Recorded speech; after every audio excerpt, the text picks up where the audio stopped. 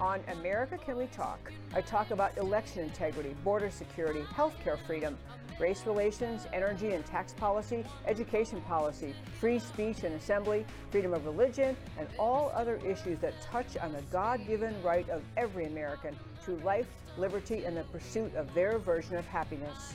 Stay tuned.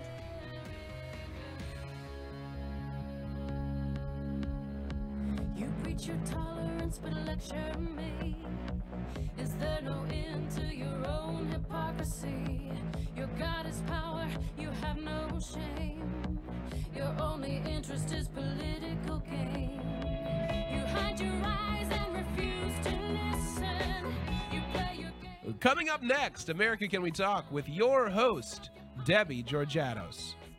I've got a feeling that the tide is... And hello and welcome to America Can We Talk. I'm Debbie Georgianos. Thank you so much for tuning in today.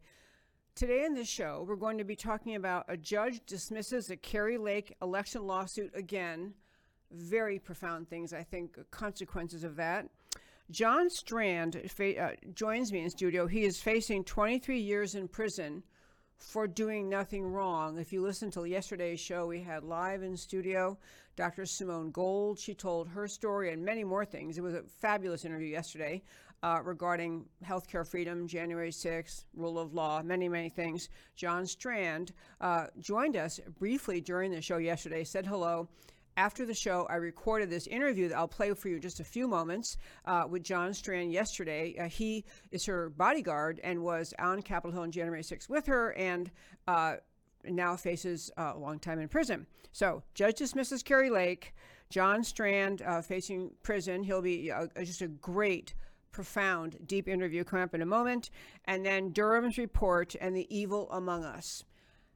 I quickly want to talk about the Kari Lake situation. So Kari Lake, you likely know, ran for governor in Arizona. She was, is kind of in 2022. She ran in 2022, and she was popular like Trump was popular in 2020. I mean, she had crowds everywhere, people very, very excited and, really loving her energy and passion. She spoke a lot about election integrity, making reference to the 2020 election, which she and, frankly, millions of Americans recognize was stolen.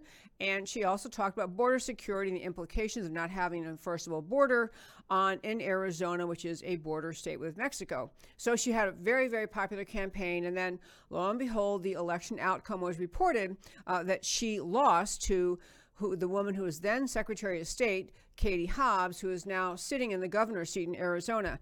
Katie Hobbs herself, as a Secretary of State candidate, was one of the legions of people who received campaign money from George Soros or George Soros funded organizations. She actually sat on the board of a very radical left George Soros funded organization. And so she was in charge of the election integrity because she's Secretary of State and she's running for governor and she's in charge of it. So many issues arose out of that election. Incredibly ridiculous, impossible to believe. Claims about involving election fraud. I mean, impossible to believe there wasn't fraud. Maricopa County, largest county there in Arizona, just multitudes of problems in their campaign in that election that day. So Kari Lake filed lawsuits, and she has been front and center, unwavering, insisting she's going to keep trying to correct the record and give the people of Arizona the chance to actually choose their governor. She allegedly lost the election in 2022 by 17,000 votes. And Maricopa County was a place where we talked about in the show many times before, but they had voting machines breaking down in 25% of the precincts. They had people who got turned away, couldn't vote. They had, just a myriad. It wasn't just a few little glitches, which seem to sometimes always happen. So she filed a lawsuit, and it went up eventually to the Supreme Court of Arizona. It was thrown out by a trial court judge, confirmed by an appellate court judge. Arizona Supreme Court said, you know what, she can at least try to prove her claims on the subject of signature verification, which is one of the many things that flow from the massive use of mail-out ballots, mail-in ballots, and then someone has to be able to have the job of looking at the signatures and saying, does the signature on this ballot look anything like the signature of the voter, which is on your voter registration card? So, I mean, I know we played a few of these in the show. We could spend a whole show talking about the absurdities, but there were just countless, I mean, just obviously total not matches, nothing similar to be found between a certain voter's voting card signature and the ballot that was counted for that person, the signature on that ballot. So many just massive problems in Maricopa County. So Kari Lake, and her team were given the opportunity to prove up essentially that there was significant opportunity for election fraud in Maricopa County. Obviously, the goal is to either declare her a winner, which it appears obvious she was, or to have another election. So Kari Lake's trying this. They go back, and she turned up, and many people saw these things online. You can find the stories online, just the absurdity of signatures that didn't match. And so yesterday, the trial judge ruled. He dismissed her case. The trial judge, ruled against Kari Lake, dismissed her case, and some of the left-wing news outlets are trying to call it making final her election loss. This is final, no more talking. And Kari Lake is saying, of course, she's going to appeal that. What is so, I don't want to spend time in this short segment today diving into the evidence of the election fraud, because if you care about the issue, you've been reading about it, you read these things online, you see these absurd signature verification things, you see all sorts of other just grotesque abnormalities that occurred in Maricopa County, Arizona. And so you kind of go, well, you either know or you don't. And if you know those facts, then you understand what has occurred. But I do want to talk about the larger issue coming from this decision by the judge, excuse me, to dismiss Kari Lake's lawsuit, and how it fits into the bigger picture among patriots in this country watching what's happening to their country. During the time Donald Trump, ran 2020, and you all know the lay of the land then, massive rallies everywhere he went. I'm not even going to give you a litany of all the reasons anyone sentient, anyone reading and learning concludes that Donald Trump won the election. It was stolen from him, and we now have he who occupies the White House running our country into the ground on purpose. That is what the Biden administration is doing, running America into the ground on purpose. But the larger thing I want to talk about, because it relates to the interview I did yesterday with John Strand. So in Arizona, and people who become judges, obviously, you had to have attended law school. Clearly, you had to have, in many states they elect judges, or other states judges are appointed. But in any case, you've risen from the level of graduating from law school, practicing law, and then making it into the realm of people who can serve as judges. Now, the process is supposed to be one where people, they want to get a sense of the integrity of the judge. The judge is not supposed to be partisan, not supposed to be political. It's supposed to take the highest concept of the rule of law and in courtroom conduct, apply, whether it's a man or woman judge, male or female judge, apply the law to the facts. They are supposed to follow the law with respect to evidence rulings, with respect to, whatever the statute in question says. But they're also supposed to bring to the rule of law, bring to their role as a judge, the very high concept America set in its founding of the idea of the rule of law, which is we don't decide cases based on who we like better, what political race, ethnicity, national origin, skin color, religion, or anything else is the attribute of anyone in the court case. No one's personally identifying characteristics, no one's political ideology, no one's political bent, no one's thinking on any issue is supposed to weigh in to how the judge rules in a case.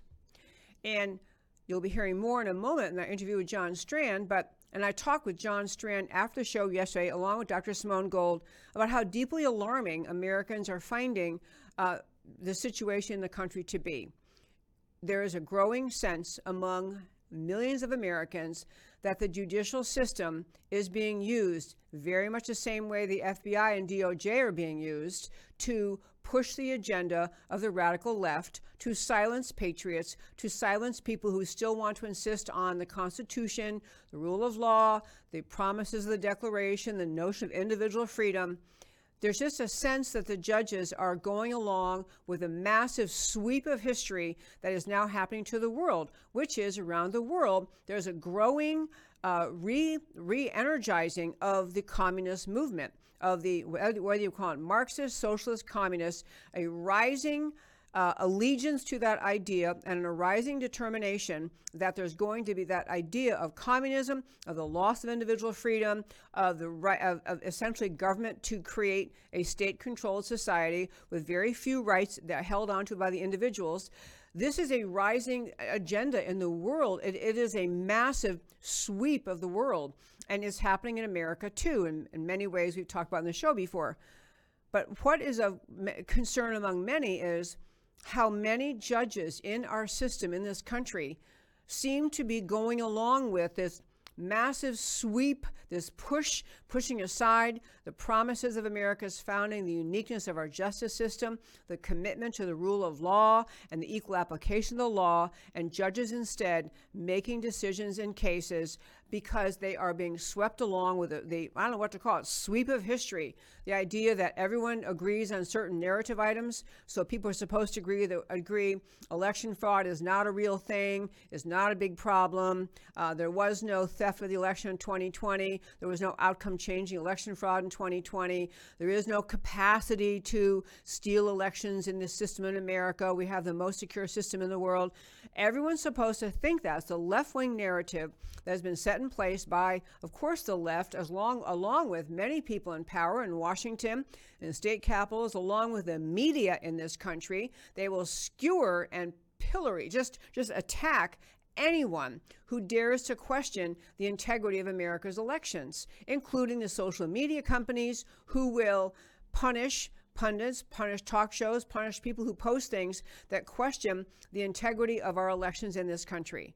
And so the idea that an individual judge in Arizona who's got a case where, you know, the left is on fire in this country to make mincemeat out of Kari Lake, to depict her as, you know, either personally just, you know, as seeking power, desperately seeking power, out of touch with reality, making out false claims, you know, spreading conspiracy theories. She's been painted by the leftists in this country as just someone not to be taken seriously, someone to be dismissed, back of the hand, get rid of her. She's annoying us.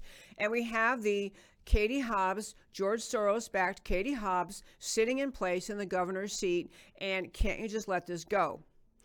I think this judge in this case, I do not know him, but this judge in this case found it much easier to conclude that all the evidence presented regarding the failure of the election verification process, the signature verification process, to really be meaningfully applied.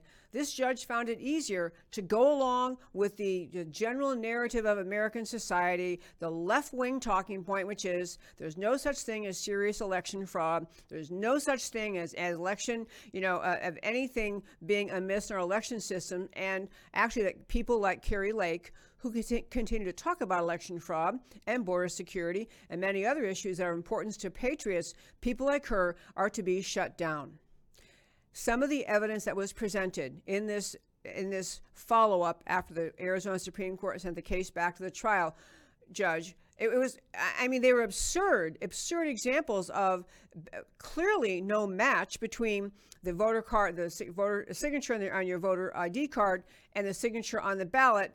And the judge just kind of, I mean, the ruling was that she failed to present by a preponderance of the evidence or by the clear and convincing standard, another legal standard, that there was a outcome-changing election fraud. So they just don't want to deal with it. And I want to have a couple more points before I turn to our interview. It's important to understand what people do, what they argue when they are trying to say, you know, to her, to Kari Lake, and you'll see this kind of sentiment expressed all over the place, not just in left-wing sources, but even in conservative sources. It's time to let it go. Just let it go. Forget about it. Move on. Run for something else. Do something else. I don't know. Start a foundation. Stop arguing. This is the argument people make about Kari Lake as well as others concerned about election fraud and the federal elections. And it's not just Donald Trump, it's elections across the board in this country, Donald Trump being the key figure that people mostly talk about related to election fraud. But there's a push by even fair-minded people who might genuinely believe that election integrity is important and genuinely believe we have a problem with election fraud, but they're tired of this. They've had enough. Okay, she's had enough cases. She's made enough arguments. She's filed enough briefs. She hasn't won yet. She just needs to let it go. And I want to urge you to not buy into that thinking, because what that thinking is saying is, if these people who orchestrate election fraud, who commit election fraud, succeed in getting someone placed in office who didn't win the election, if they can just hang in there, if they can just withstand a little bit of litigation and a little bit of scrutiny to their campaign, the judges will finally rule in favor of the person sitting in office, and we just let it march on, and we're supposed to all let it go. But the problem is, nothing has been done to actually correct the problem of the massive election integrity, election fraud that has consumed this country since at least 2002. Nothing.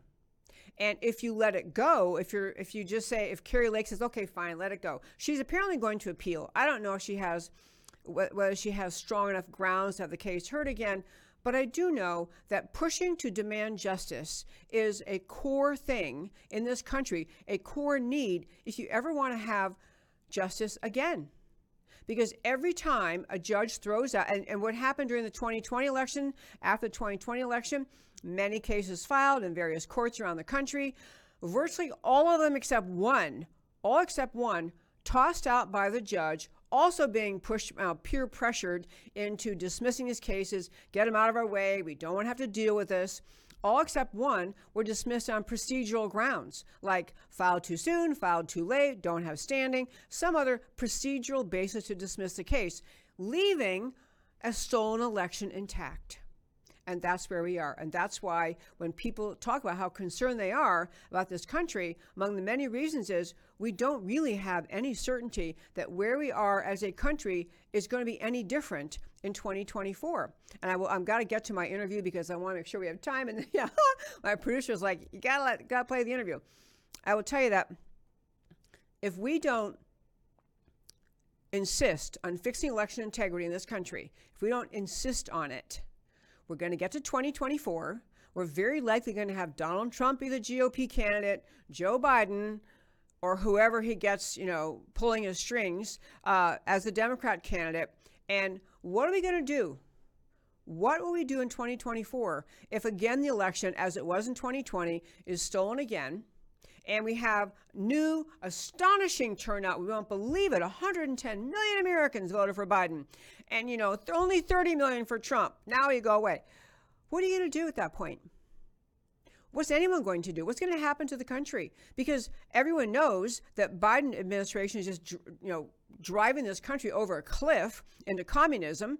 And that Donald Trump is, no matter how much they attack him, pillory him, accuse him, charge him, arrest him, all that ever happens is his popularity grows with the GOP voting base and with more and more people who are actually waking up to recognize we are watching the takedown of our country, and he's about the only one actually able to stand up for this country. So the dismissal of Kari Lake's lawsuit, very consequential, because this is, again, the judicial system. Again, a judge saying, I don't want to touch this. I don't want to be the victim. I don't want to be the next one with a target on my back. Next one, mocked, ridiculed, ignored, kicked out of my country club, whatever they're worried about. They don't want to do it. I don't believe for a moment that this judge did not see more than adequate evidence to at least order a new election, if not to just order Kari Lake as the victor. But it's just easier to surrender to the mob.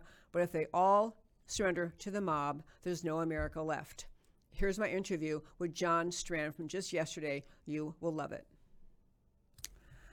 So I was very happy to have John Strand in studio. I mentioned on yesterday's show, John Strand is someone I've known for a little while. He was in Washington on January 6th, and I am featuring these stories related to January 6th because what we are watching happen in our country is actually the destruction, the dissolution of the very concept of the rule of law in America. The way the Department of Justice is conducting itself is just reprehensible, and these stories need to get out there. We need to have people begin to understand personal level, personal stories, what's happening to people's lives over their, just because of their presence in Washington on January 6, 2021. And John Strand is just one such person. So I invited him in the studio. Hi, John. Hi, Debbie. Thanks for having me on. Glad you are here. I do want to start with, we're going to do your video in just a minute. I do want to start with, so you're in Washington January 6, 2021. Why were you there? What was going on? So it's been my honor and pleasure for the last few years to serve as the creative director at America's Frontline Doctors. And of course, that was founded by the one and only Dr. Simone Gold, who has just been a hero in our time. And I knew she was a rising hero early on in the chaos of the coronavirus lockdowns, which she bravely exposed and pushed back against. So as soon as I had an opportunity to start working alongside of her and supporting that effort, I jumped in with both feet and head first. Okay, quickly on that creative director, they put out so many great videos, informational things. Is that the kind of thing you're helping with? Yes, Yeah, absolutely. it's wonderful. Okay. Yeah, my background is as a professional artist before I got into the freedom fighting space. So I've been working as an actor and a model and a musician and so forth over the years, including working in the Hollywood industry.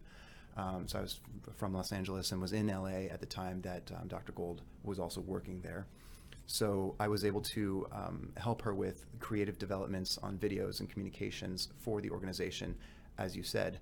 But another thing that I did was I actually had a legitimate background in security as well, and I was performing security services for Dr. Gold while she was doing her speaking engagements on the East Coast during that time. So we had a East Coast tour that spanned from Florida to DC preceding January 6th. And so that's why I was in Washington, D.C. on the 5th and the 6th, was to provide security for Dr. Gold while she was speaking. Okay, I have to mention on that idea, if people think it's at all odd to provide security for someone like Dr. Gold, we have had people in my show who won't go anywhere without security. I mean, anywhere. And sometimes I think people think, isn't that a little bit melodramatic? But actually, America's sadly, there's a lot of division in America, a lot of anger. And so the idea that people who are prominent, who will speak up, who will say things, the need for security is just, it's like the need to lock your front door at night. It's a basic need for people. Someone like Dr. Simone Gold, who, as I mentioned in the show yesterday, pioneer in speaking up on so many things, and someone who has, people who don't like that she speaks up. So I love the idea she has security. I'm thrilled to hear that. Of course, the idea of securing yourself, defending yourself, is a bedrock to the country, right? Of course, the foundational right that we always claim is the First Amendment, the right to speak your mind, and that's followed immediately by the Second Amendment to defend that right, that you maintain sovereignty over yourself, including the ability to defend yourself from attack. Absolutely. Okay, so you're in Washington January 6th. I take it you were over the area where President Trump was speaking first? Correct, yeah. We attended his speech at the Ellipse in the morning and then joined the march that was planned in advance to make your way from the Ellipse to the Capitol grounds for afternoon speeches that were planned in advance with government-approved permits, and Dr. Gold was one of those pre-scheduled speakers. Okay, so where she was scheduled to speak was closer to the Capitol grounds. Yeah, immediately outside the Capitol building. Mm-hmm. Okay, and there were, as you said, you said it quickly, but that was a permitted, as in permit had been granted for this event. Government-approved permit weeks in advance. Yeah, I mean that's a really big deal. You never hear that detail pointed out. There's a lot of details they tend to minimize or obfuscate or refuse to release. It is, yeah, don't get me started. So you're over in the Capitol grounds. At some point, you enter the Capitol. How'd that all go down? Essentially, the marching from the Ellipse to the Capitol, we were, as many others were, tens and hundreds of thousands were moving that direction to participate in those speeches. By the time we got to the location, which is roughly the northeast corner of the Capitol building, we were informed at that time, and this is slightly after 2 p.m., we're already actually an hour late roughly, which is fine, but we got there at 2 p.m.-ish, and someone said, oh, they've canceled the speeches, which is entirely confusing. That's analogous to planning for a year to go to the Super Bowl, putting it on your calendar, spending all the money to get time and tickets and actually get there, plowing through 100,000 people to find your seat, getting into your seat 5 minutes before game time, and then the announcer says, oh, we're so sorry, we've had to cancel the Super Bowl this year. It would be confusion, and then it would be chaos, and that's what happened. Yeah, there's that. Plus, it wasn't like, it's far more important than even a Super Bowl game. Because that day in Washington, there were people, Dr. Gold certainly is a spokesperson, has been heroically speaking up about healthcare freedom, the rights of individuals to pursue healthcare without the government blocking or challenging, and the right of doctors to prescribe things. She's been an activist since forming America's Frontline Doctors. So, just on that point, it was extremely, it's a basic free speech thing in America she was doing. Okay, so anyway, speeches got canceled, then what happened? Once we realized it seemed there would be no speeches, like I said, if you cancel the Super Bowl and the stadium's already packed, what happens? That's what happened. There were tens and then hundreds of thousands of people in that area all filling in the space to participate in something. Yeah. And they decided to make their own concert on the steps. And Dr. Gold tried to get a vantage point where people could see and hear her, at least to the best of her ability, to try to give her speech just on her own. Sure. So the Capitol's, or the steps leading up to the east entrance of the Capitol have balconies on either side, which would afford a visible vantage point. So she was attempting to kind of reach that spot. I was simply accompanying her to make sure she was safe. That was my primary job and responsibility for the day. And she made it kind of close to that area, but just wasn't able to physically get there simply because of the sheer size of the crowd. It got very compacted, very much like a mosh pit of excitement, jovial anticipation of your rock star artist that's going to come out and perform a show. And that was sort of, their attention was focused on the East Capitol doors. Why? I'm not really sure. I thought they were just going to stand on the steps, wave their flags, which they did for a while. But eventually the crowd got so thick that we and everyone couldn't leave. And then after a very pivotal moment at which there was a huge bang that startled the crowd and we realized we were under attack, it became more contested. And at that moment, you'll see videos that the DOJ and mainstream media love to cherry pick and display to you as this was a violent insurrection or a deadly riot or all these other flammable terms they use. But again, those were select moments that they cherry pick, and that happened after the crowd was attacked by U.S. Capitol Police. Now, this has all been very well documented and exposed by various features, including the real story of Jan 6 from Epic Times, which focuses on the violation of use of force protocols and many other actions by the government, who has a much higher standard of culpability and responsibility than the average citizen does. The federal government that we give power to and allow to be weaponized with literal weapons, turn those weapons on American citizens on the steps of the Capitol building before there was overt violence. It was just a large crowd participating in a rally, which that's what they were supposed to be doing that day. So at some point you entered the Capitol. After that contentious moment where the crowd was attacked by USCP, a few minutes after that, roughly somewhere in the 10-minute range, I believe. It wasn't immediately after we were attacked, but it was somewhat shortly afterwards before we could disseminate in any sense. The doors were open from the inside, and the sheer size of the crowd and also just the tumult that had occurred caused a funnel that just flushed people in. We were pretty close to the entrance at that point, pushed up against a wall, but we were close to that entry moment. And if we hadn't gone inside, we would have literally been trampled. So I directed Dr. Gold inside as we got pushed to make sure she wasn't harmed, and then just pushed her out of that melee and straight ahead into the center portion of the Capitol building. I'll make a quick point about the doors being opened. Yes. People were saying the doors were open from the inside, correct? They were, but you know what's actually the most interesting part of this, Debbie, is that the east entrance of the Capitol is referred to as the Columbus doors. And the reason for that is that there are two sets of doors on that main entrance. Also, it's important to realize that that main entrance is ceremonial only. It is locked, closed, not used 99% of the time. It is only used when it's scheduled well in advance for some dignitary or ceremony. Mm-hmm. That was not the case on January 6th, obviously. So there is zero reason that the East Capitol doors should have been penetrable by people, period. There should not have been any physical option for a crowd to press up against those doors and enter them, even if the inner doors were opened from the inside, because the outer doors are 20,000 pounds of engraved bronze with bolts. Yeah. So this is not something that anyone, inside or out, can just haphazardly decide, I'm going to open the doors and let the people in. That's not possible. It was controlled from the inside somehow. It was unlocked prior to the event happening because they are bolted into place. Okay. There are bolts that secure those bronze doors. and locks on those bolts. No single person, inside or outside, can just arbitrarily decide, I'm going to unlock the Columbus doors. Okay, That's I not did the not way it realize all that detail. So I do want to get to so much in your case, but I want to just lay the groundwork for our listeners. So once you got inside, you stayed in the main rotunda area. Is that right? It stayed inside the red velvet ropes. Our only intention was simply to ascertain where we were. I didn't study the map of the Capitol building and had never been there. If I had been there, it would have been as a child when I don't even remember. So I'd never been there as an adult. Did not understand the layout of the building. Had no expectation of being inside the building that day. Yeah. You know, my understanding of the layout was, where do I get to this speech outside? And that's all I was concerned with. So once I found myself inside, I just followed people in front of me within red velvet ropes to determine, where are we? What's going on? And once I spilled inside with Dr. Gold, I immediately ascertained around me that there were already dozens of people that had gained entry from somewhere else other than that east door. So immediately I thought, there must be other people that have been allowed in. There must be some purpose for these people being in here. I'm not sure what that is, but I did see uniformed government agents and uniformed police officers holding rifles. None of them came over to me. None of them gave any indication of an order or directive. They were just hanging out, kind of observing who was there. And like I said, there were dozens of people already inside before I got in. Okay, and where you were, it turned out, was the rotunda, was the basic rotunda. Immediately in front of me was a hall that led into the rotunda, so that's the first main area I entered, and then quickly just proceeded through red velvet ropes, because there wasn't really anything in the rotunda other than a few people and some artwork, and it was beautiful to see.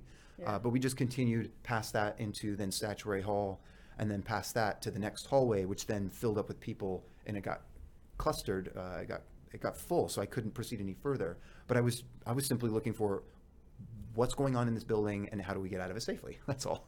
Yeah, no intention when you went to Washington that day to get in the Capitol. That wasn't the goal. Never Okay. crossed my mind. And once you're inside, so I know that Dr. Gold attempted to give her speech that she was supposed to give earlier. Did she do that inside? Yes, but that only happened after we had spent 15 to 20 minutes trying to ascertain what's going on and how do we get out of here. Once we realized we literally couldn't get out yet, we went as far as we could in one direction to seek a safe public exit. Couldn't find it. We eventually ran into some police officers towards that direction that said, actually, you guys need to go back the way you came. And we said, okay, no problem, thank you. And we complied with their orders. Then we realized we were stuck between that point and the original entry point, which was still blocked by people and activity. We couldn't get out yet. So we were stuck in the middle, which was Statuary Hall.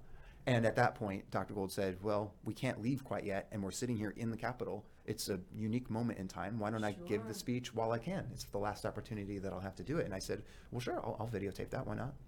And that's what we did. So she gave her speech inside Statuary Hall, and shortly, at some point, officers came along and said, everybody needs to clear out, and you did. We did. Is that okay? So I want to make something clear. Did you, in any course, and anything that happened that day, did you strike anyone, hit anyone? No.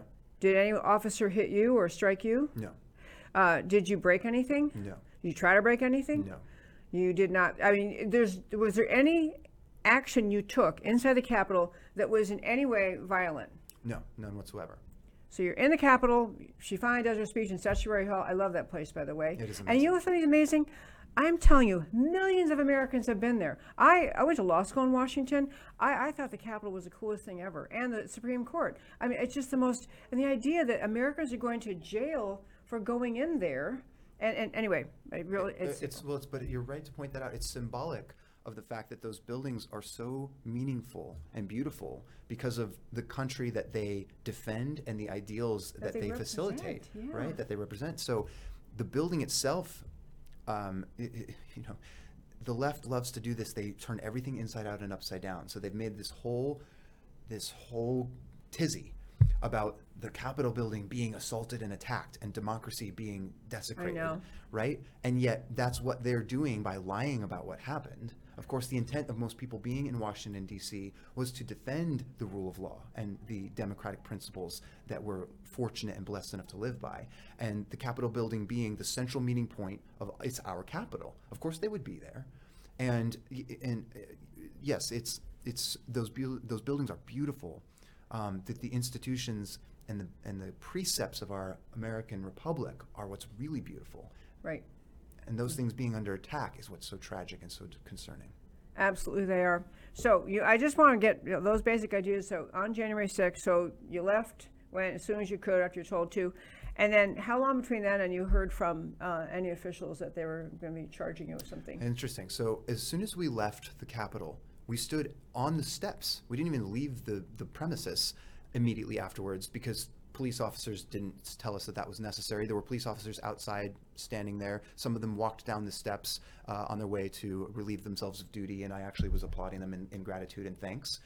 That's an interesting point, because during my trial, the federal prosecutor lied about me and misrepresented that actual video, saying that I was angry and attacking police.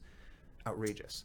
But at the time that it happened, we left the building, and our understanding was it was a bit of an unusual day. We didn't expect people to go inside the building, but it happened and then they left. So we thought, okay, well, that's the end of that interesting rally day.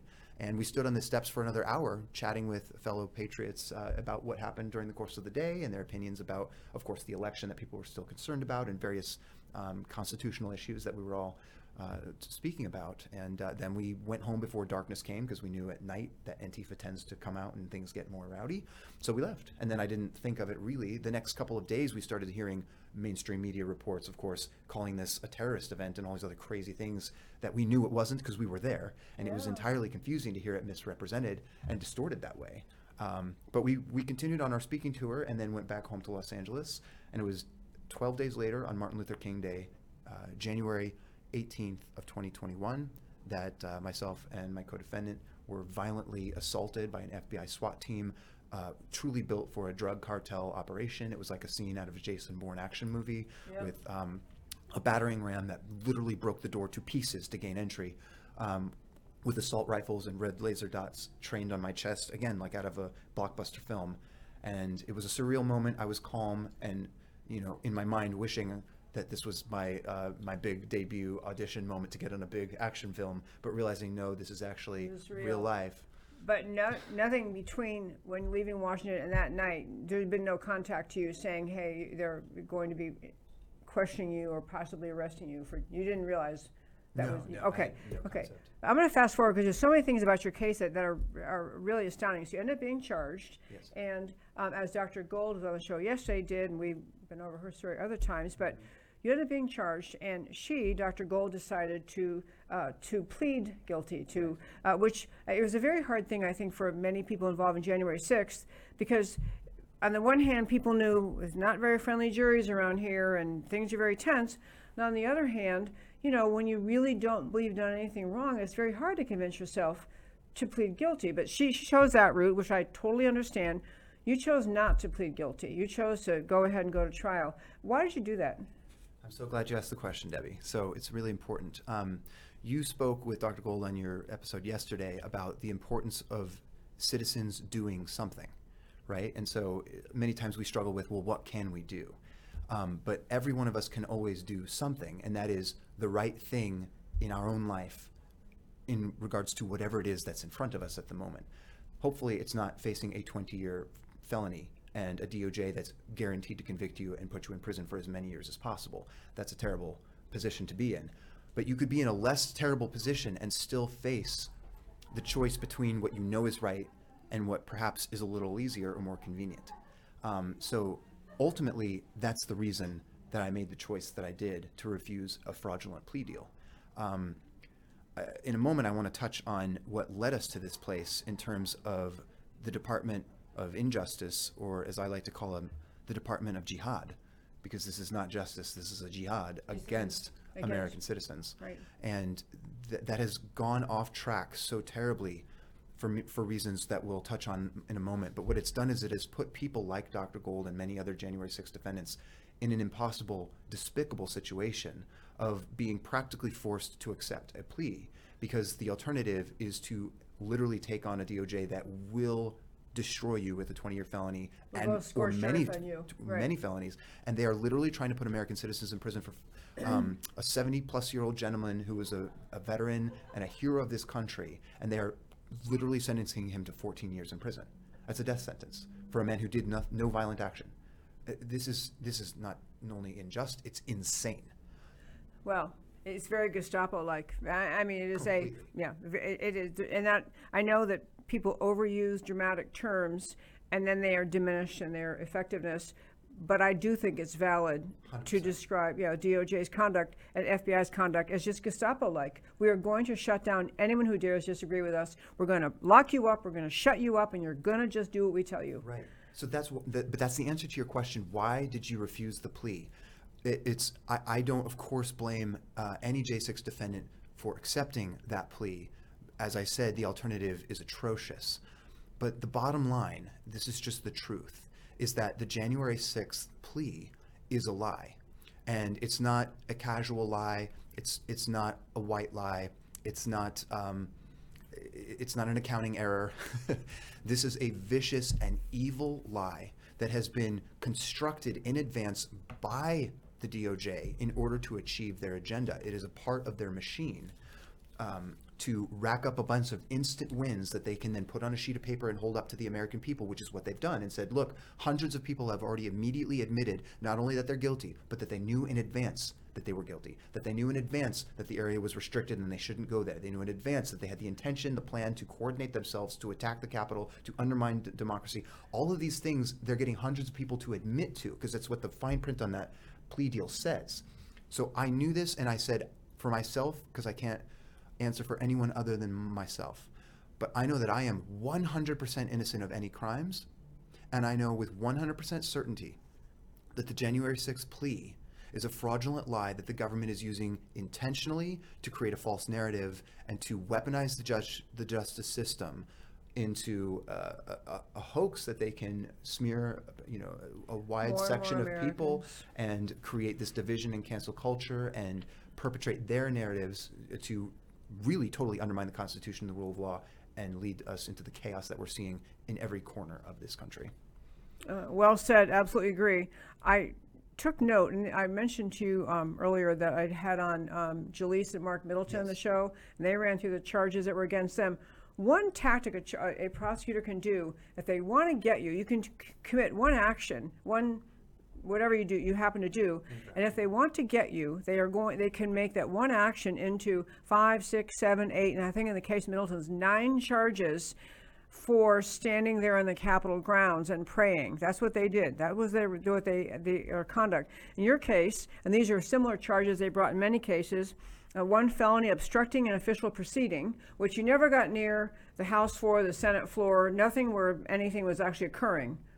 Right on? Okay. I mean, I'm double checking that. I mean, I know you already said that. Felony of obstructing official proceeding, misdemeanors, entering, remaining in a restricted building, disorderly and disruptive conduct in a restricted building, disorderly conduct in a Capitol building, parading, demonstrating, or picketing in a Capitol building. This is a tactic they are using to take one action and one event and make it into as many charges as they can, and then ask they be sentenced. You be sentenced for each, not concurrently, but consecutively. So pile them all up. Exactly. So what you're referring to is a term we discuss in Dr. Gold's upcoming book, Selective Persecution, and this is overcharging.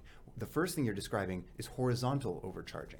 So this is where you take one crime or infraction and then you apply 6 or 7 different statutes that technically touch on that infraction, and you charge all 6 or 7 of them for only one single act that was committed. That's the horizontal. Then the vertical overcharging, which also occurred in January 6th, including in my case, is where you reach beyond the infraction itself to a different statute that carries much more serious consequences, but you don't necessarily have the elements to justify that statute, but you bring it anyway. So in both cases, horizontal and vertical overcharging is illegal. It is a total violation of our constitutional precepts. And when I was saying earlier that we are in this position where Dr. Gold and many others are coerced into these disgusting plea deals, it is because the Department of Justice is acting completely illegally. They are bringing charges for which they do not have the elements to actually prove them. They absolutely do not. And, 2 things. One is the conduct of the Department of Justice doing this. It is a signal, it is a message to the American people. Nobody challenges us. It happens. We are the rule of law. Well, right, we are the rule of law. It is a message to further, and it is to really, for the people who were involved in this on January 6th protest, which is all it really was, a protest with very minor violence, some of which seems to have been conducted by people who were maybe not even Donald Trump supporters. Oh, anyway. Instigated and facilitated. That's not even just a maybe it happened. I mean, they've literally admitted themselves that it happened in a courtroom. Oh yeah, that the FBI was involved in instigating They have it. admitted it multiple times. It's up to 40 plus undercover agents that were involved, including admissions that they acted as agent provocateurs. You can't say it more black and they white have than that. admitted themselves. On top of that, there was a recent, in response to a motion for release of more of the January 6th tapes. Yes. One of the answers was, we can't release the tapes because then we might expose the identity of other undercover FBI agents. Remember previously they were saying that, in fact, one of the articles I just read today about Dr. Gold's case was saying, the complete ridiculous conspiracy theory that the FBI was involved. And they were, and now everyone knows it, but there seems to be no consequence for that. Yesterday's conspiracy theory is today's criminal action that has no consequence. No consequence, exactly right. So you are now facing, with this, you decide not to plead, you went to trial. Pretty much, didn't you kind of know the jury's going to find you guilty? Of course. Yes, with 100% certainty, I knew that this is a lie, and therefore the trials are a sham. It is an entirely sham piece of theater. It's all theater. To make this case to the American people, to give you an example to compare it to, we had Alvin Bragg, prosecutor in New York, bring charges against President Trump. These are, first of all, just genuinely ridiculous. It Right. basically came down to an alleged accounting error in bookkeeping. But also, it's 7 or 10 years ago, or correct me on the number, but it's years past the statute of limitations. More than that. Yeah, Or many, right. many years ago. So for so many reasons, those were just scratching the surface. It's not like it's not even really contested. Literally everyone knows, Democrat, Republican, left, right, or otherwise, everyone knows this is a fabricated sham. Everyone. So, and yet it still happens anyway. It happens because it's theater. It happens because it's part of the plan. It happens because they have an objective. Justice and upholding the rule of law is not the objective. It is to get someone within the crosshairs so that they can justify themselves knocking that person out. It is a vendetta. It is a decision. On Donald Trump, to be really clear, the alleged event occurred in 1996 or 97. The person couldn't even remember when it happened. Yes. The accused, the person who was doing the accusing, and so she didn't know what year it happened. And the state legislature in New York had to change the statute of limitations to allow her to bring this case. Right. The obvious thing is they're just going to get him, and we don't care what happens to the rule of law, and the statute of limitations exists for a reason. No one's got it. Couldn't tell you where they were in some date or 20x years ago. Yeah, so the comparison at this point is simply to make the point that everyone knows it's a sham. Everyone knows this is theater and political strategy. January 6th is theater and political strategy. Now, I knew this shortly after it happened, and I've known it for 2 years, and I have been speaking as often and as publicly as I can to try to bring truth to these lies and expose this very malicious design. So I knew when I made the choice to refuse the plea deal that I would be guilty before I got there, and that a contrived Washington, D.C. jury, not of my peers in any way, would convict me without hesitation. They couldn't wait to do it. It was a pleasure for them, and I mean that quite literally. It was shocking to observe in person at my trial, but I knew it was what would happen. So on September 27th of 2022, I was convicted on all 5 counts, including a 20-year felony. That adds up to exactly 23 total years of potential prison time. Subsequently, and more recently, I have learned that the Department of Injustice is filing paperwork suggesting sentencing enhancements. They're trying to make the claim that I'm so terrible and dangerous that I need to have upgraded sentencing guidelines, and they want me in prison for over 7 years. That's what they're actually pushing the judge to sentence me to. Again, as you listed out, you asked me question by question, did you break anything? Did you do anything illegal? Did you do anything dangerous, et cetera, et cetera? I did nothing except literally do my job, standing there, walking alongside of Dr. Gold to make sure she didn't get hurt by a random passerby or whatnot. And all she did was walk through and try to give a speech, and then give a speech to the best of her ability in a very peaceful manner, and complied with police orders. No crime was committed, 0. But I knew I would be convicted of 20-year felony plus, facing now, they want to put me in prison for 7 years for doing my job and being a nonviolent American citizen. And that's the reality of what I'm facing.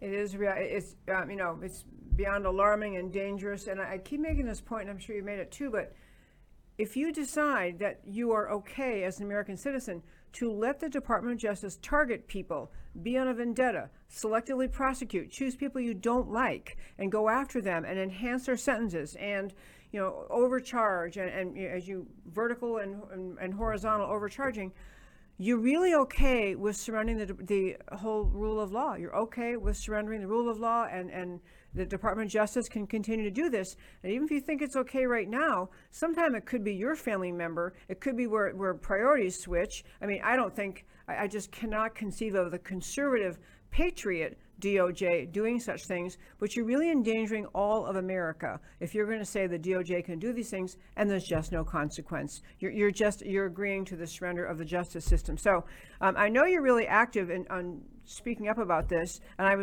actually thought we had time to go through a lot of your Twitter feed as well as your presence on social media, because you're speaking about more than just January 6th. So, I mean, why are you doing that? Why are you getting involved in issues beyond January 6th?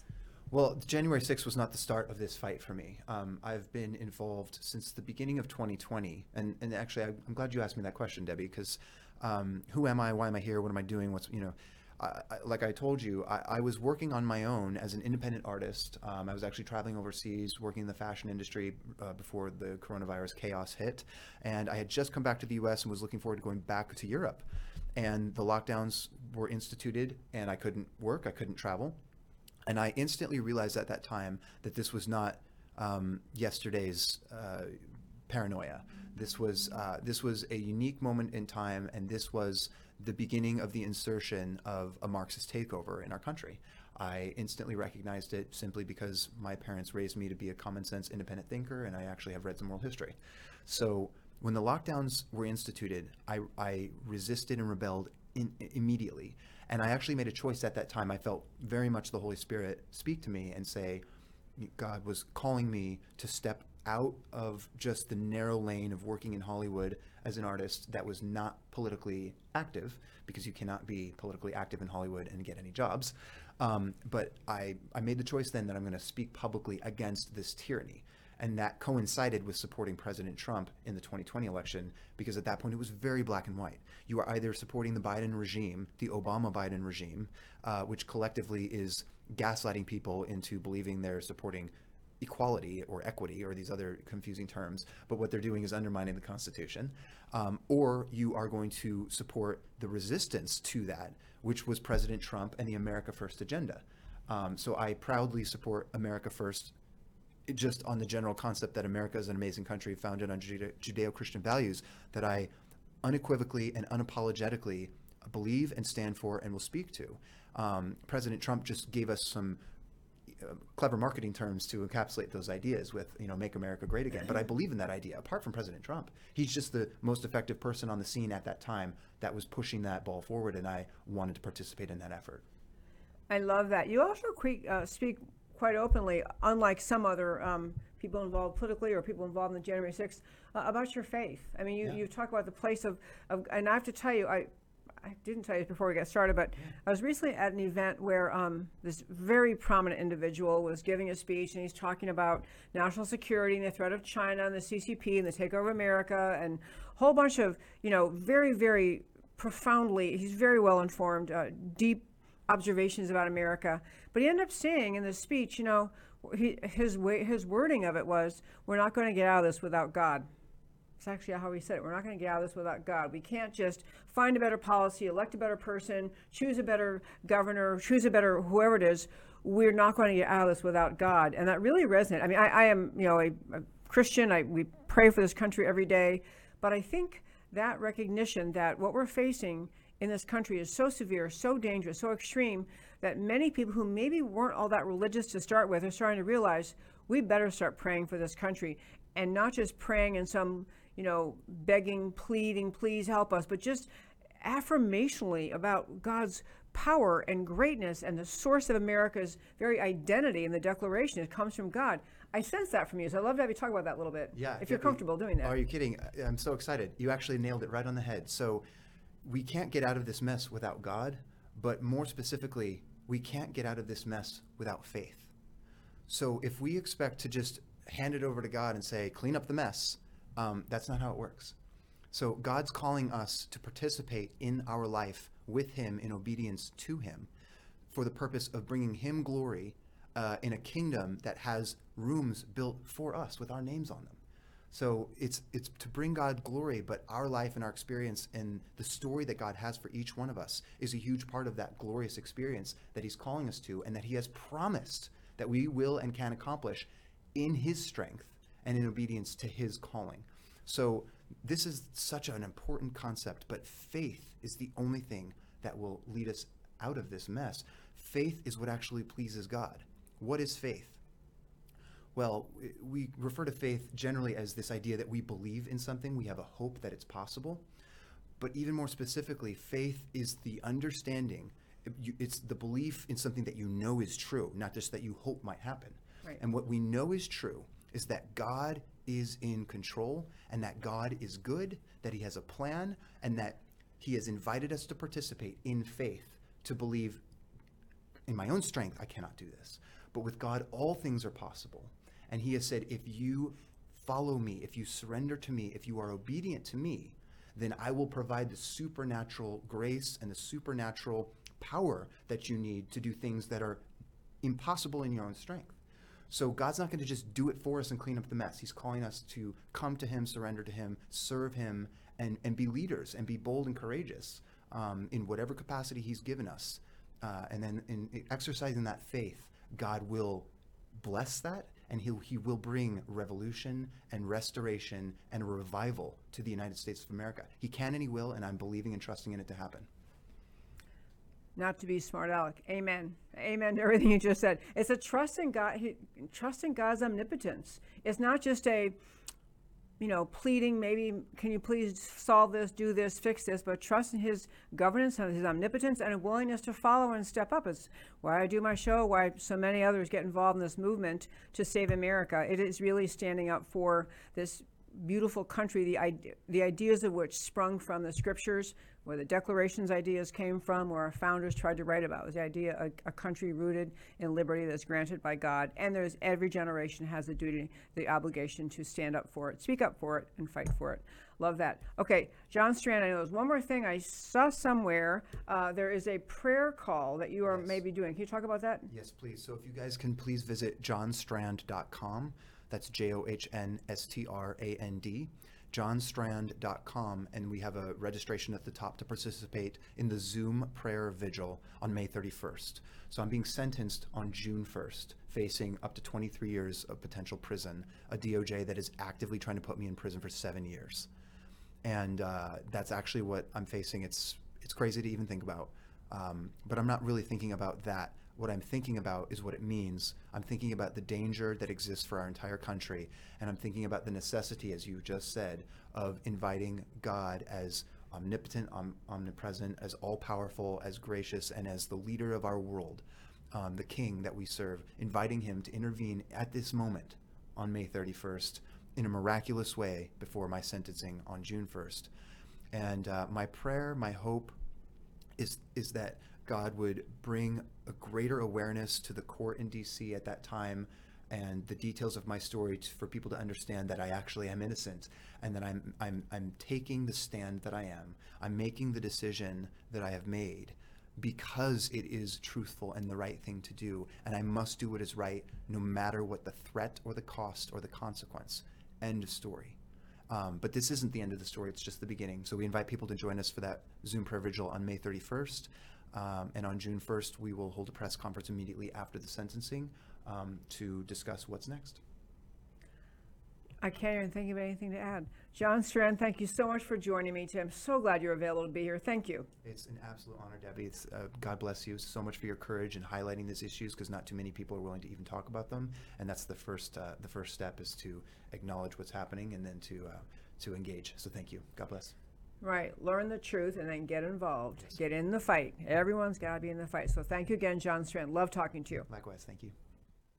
Okay, my friends. So that was our show my interview yesterday of John Strand. And I talked a little bit too long in the beginning, so I cannot get to the rest of the topics I plan on talking with you about today. But I will get to them very soon. More consequences flowing from the Durham report. I need to close the show today. I'm going to turn to, as I always do, the Why It Matters to You segment, but I want to encourage you to tune in tomorrow, which is Wednesday. We have joining us in studio Rachel Perry. She is the mother of Daniel Perry, the U.S. military the mother of the U.S. military gentleman who was convicted of murder after shooting in self-defense during a riot in Austin. And you'll hear that story, another story that appears to be the justice system completely out of whack. And then Thursday, we have Lieutenant Colonel Alan West joining us in studio. So don't miss a single show. Please, at the close of every show, I tell you why the stories we talked about today matter to you. So we started today, and the only topic I really got to besides our interview, judge dismisses Kari Lake election lawsuit again. 3-day trial with new evidence, especially surrounding phony signature verification, ends with trial judge finding the evidence was not clear and convincing. Kari Lake will appeal. Evidence of a stolen election in Arizona is overwhelming, and the people of Arizona know it. Are judges intimidated by the leftist communist mobs and willfully denying truth? There can never be justice without devotion to truth and honesty. No judicial system can survive the brazen denial of truth. Nothing can confer legitimacy on Soros-funded Katie Hobbs. Her election was an obvious sham, and the people of Arizona know it. Leftist mobs and Pravda media will proclaim Hobbs' victory, but it is all a lie. Turmoil will continue in Arizona and America. Judges cannot make a lie into the truth. I am Debbie Georgiadis. The show is America Can We Talk. You can find our show online at americacanwetalk.org. Tune in, please, every Monday through Thursday at 3 p.m. Central Time to America Can We Talk, where I always talk truth about America because America matters. And I will talk to you next time. Voice upon voice, like a crashing wave. Can you hear us now? America, Can We Talk? Truth about America. Can you hear